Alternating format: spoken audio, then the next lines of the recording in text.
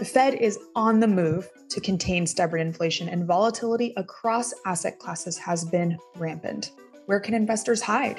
Here's what matters.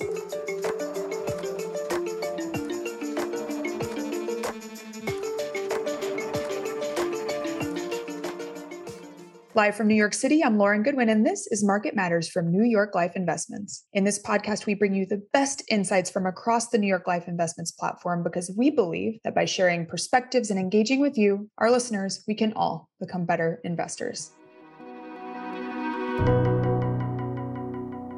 Welcome, everybody. It's the week of July 5th, 2022, and we hope everyone in our U.S. audience had a great Independence Day. And we're still feeling pretty celebratory because today we have a third special guest on the podcast. Today, we are wrapping up our 3-week series focused on opportunities within fixed income, pulling from perspectives across the New York Life Investments platform to do so. This has been quite timely and a real treat for us to explore the many diversification options that are available amid recent market volatility. So last but far from least, we are so glad to have Mike Denglinger, Director in Portfolio Strategy at MacKay Shields, to discuss opportunities in the world of municipal bonds, or munis. And for our listeners, Mike and his team host their own podcast called the Muni 360 Podcast, which gives regular updates on what's happening in the municipal bond environment. So check that out. Mike and his team are truly seasoned professionals when it comes to both what they do and presenting insights for us to gobble up as investors. Mike, thank you so much for joining us. Thanks, Lauren and Julia. Happy to be here. Let's start with the big picture because we're macro people. How does today's macro environment impact munis as a broad asset class?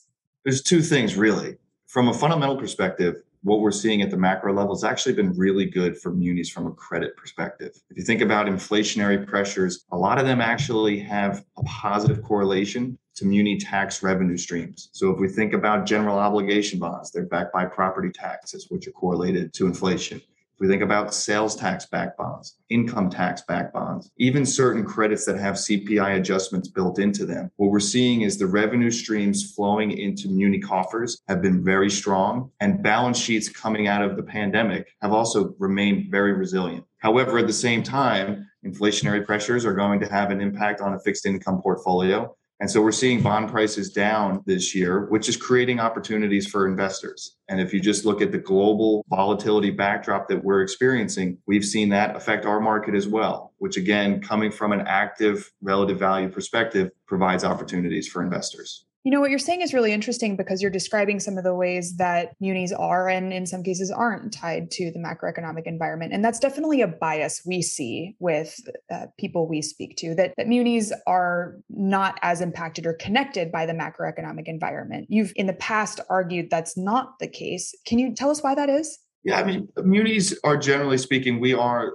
in many cases, the backbone of the American economy. If you think about, again, a lot of these tax revenue streams that are coming in, I think that we are relatively insulated from some of the margin pressures that you hear about on the corporate side. And if you just look at returns, we haven't been as negatively impacted as, say, equities. And for many reasons, that makes sense. Even coming out of the COVID-19 pandemic, we had a lot of questions from investors about how are munis going to hold up? And if you look at 2020 into 2021, one of our key themes was just the resiliency of the asset class. That is shown through. And now as we head into 2022, you're looking at states that are contributing significantly to pensions, as an example. You have the state of California that just announced that they have a $95 billion budget surplus. So again, from that fundamental perspective, munis look very strong. I want to dig in on just one more thing that you mentioned in your first response, which was about credit and how credit was looking in this macroeconomic environment. Is that vulnerable to this rising interest rate environment that we're seeing? I think less so than some other fixed income markets. A lot of our issuers are able to issue long-term debt. So it's not, you don't necessarily get some of the refinancing risk, et cetera. A lot of the major players, especially in the credit market, if you think about the tobacco sector, well, the revenue streams there have CPI adjustments. If you think about Puerto Rico's COFINA bonds, the sales tax-backed bonds, those are seeing very strong collection numbers, again, because they're backed by sales tax credits, which are positively correlated to inflation. So I think from a global macro perspective, we're relatively insulated compared to other asset classes. And in some cases, we're actually seeing very strong revenue streams and collections. So, Mike, now that we're talking about the resilience of the asset class, I hate to come in with more of the negative news, but you've mentioned previously that this year we've seen the largest outflow cycle in munis experienced possibly ever. So can you explain why munis have been coming under this pressure and more pressure in some cases than treasuries? Yeah, that's a great question. So the data in terms of fund flows goes back to 1992. And you're right. So far, this is the largest outflow cycle that our asset class has seen. However, that's on the backside of 3 consecutive years of pretty significant inflows. So part of it is just a little bit of a normalization. Another part of it is just that when we're coming off 2021, where we were at relatively low yields and relatively tight spreads, the market sort of needed a bit of normalization. However, if we look back even to mid-May and sort of where we are at now, in many cases, munis are more attractive than they were previously. So one thing that we always look at is ratio of muni yields to treasury yields. By mid-May, we had hit over 100% ratios in both the 10-year and 30-year,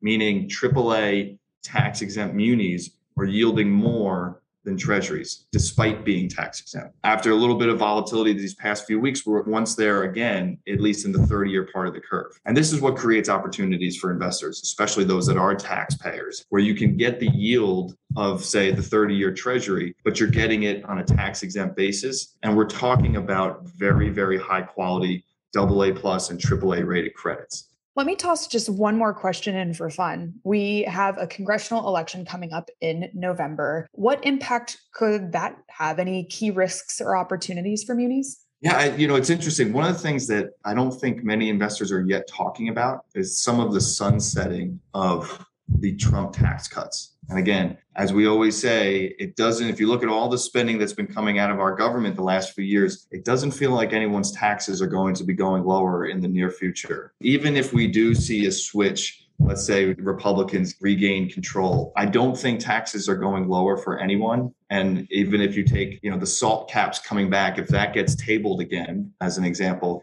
the demand for tax exempt income is going to remain robust. And with the sunsetting of some of those tax cuts could even increase in the next few years.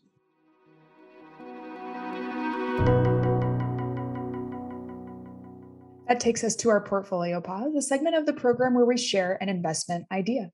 Now, Mike, let's think about this from the broad allocation perspective. Munis might be outside of some investors' traditional models, especially when we think about it in the context of the very traditional 60-40 portfolio. So how do you think about munis within a multi-asset strategy? And what are the potential benefits of having munis in that mix? So from a credit perspective, one, we have greater rating stability. We also just have lower default rates per rating. So it's pretty well documented that BBB munis default less than AAA rated corporates, yet the rating scales are relatively similar. And if we think about munis in general, if you think about airports, toll roads, water and sewer systems, school districts that are backed by property taxes, these are monopolistic-like entities in many cases. So we have lower ratings volatility, fewer defaults, and we have higher recoveries in the event of default. And it's just a bit of a diversifier from a fixed income perspective. Yes, we're correlated to treasury rates, but less so than other asset classes that are a pure spread off treasuries. And so you just have some of these nuances within munis. Again, we're a very retail driven market, which creates a lot of inefficiencies. There are over 1 million individual CUSIPs in our market, and those inefficiencies can be exploited from an active management total return perspective. And that's what we're trying to achieve for our clients, especially in markets where we have volatility like 2022.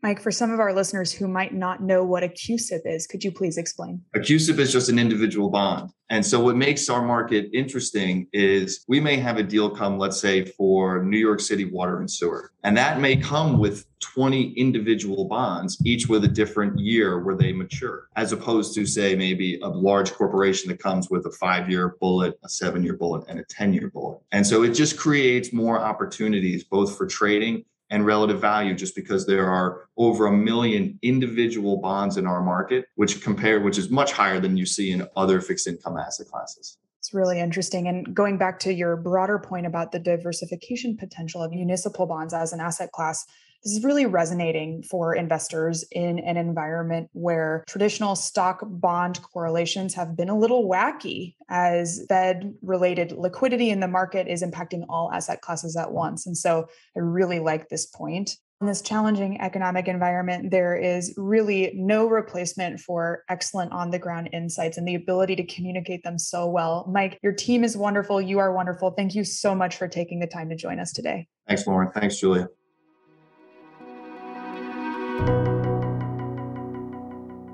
Coming up next, we'll be publishing our mid-year outlook, which will be focused on, of course, the Fed, recession risk, and most importantly, how best to allocate. Our next episodes will bring you all those insights. But that's it for today. We'll be back next week for more Market Matters. In the meantime, please remember to give us a like, follow, or review wherever you listen to podcasts.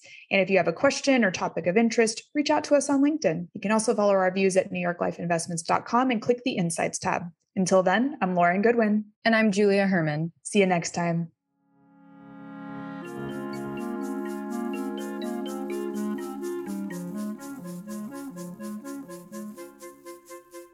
Our podcast is produced by Milo Benamatz, and our music was composed by the fabulous Zach Young. I will now read our disclosures from compliance.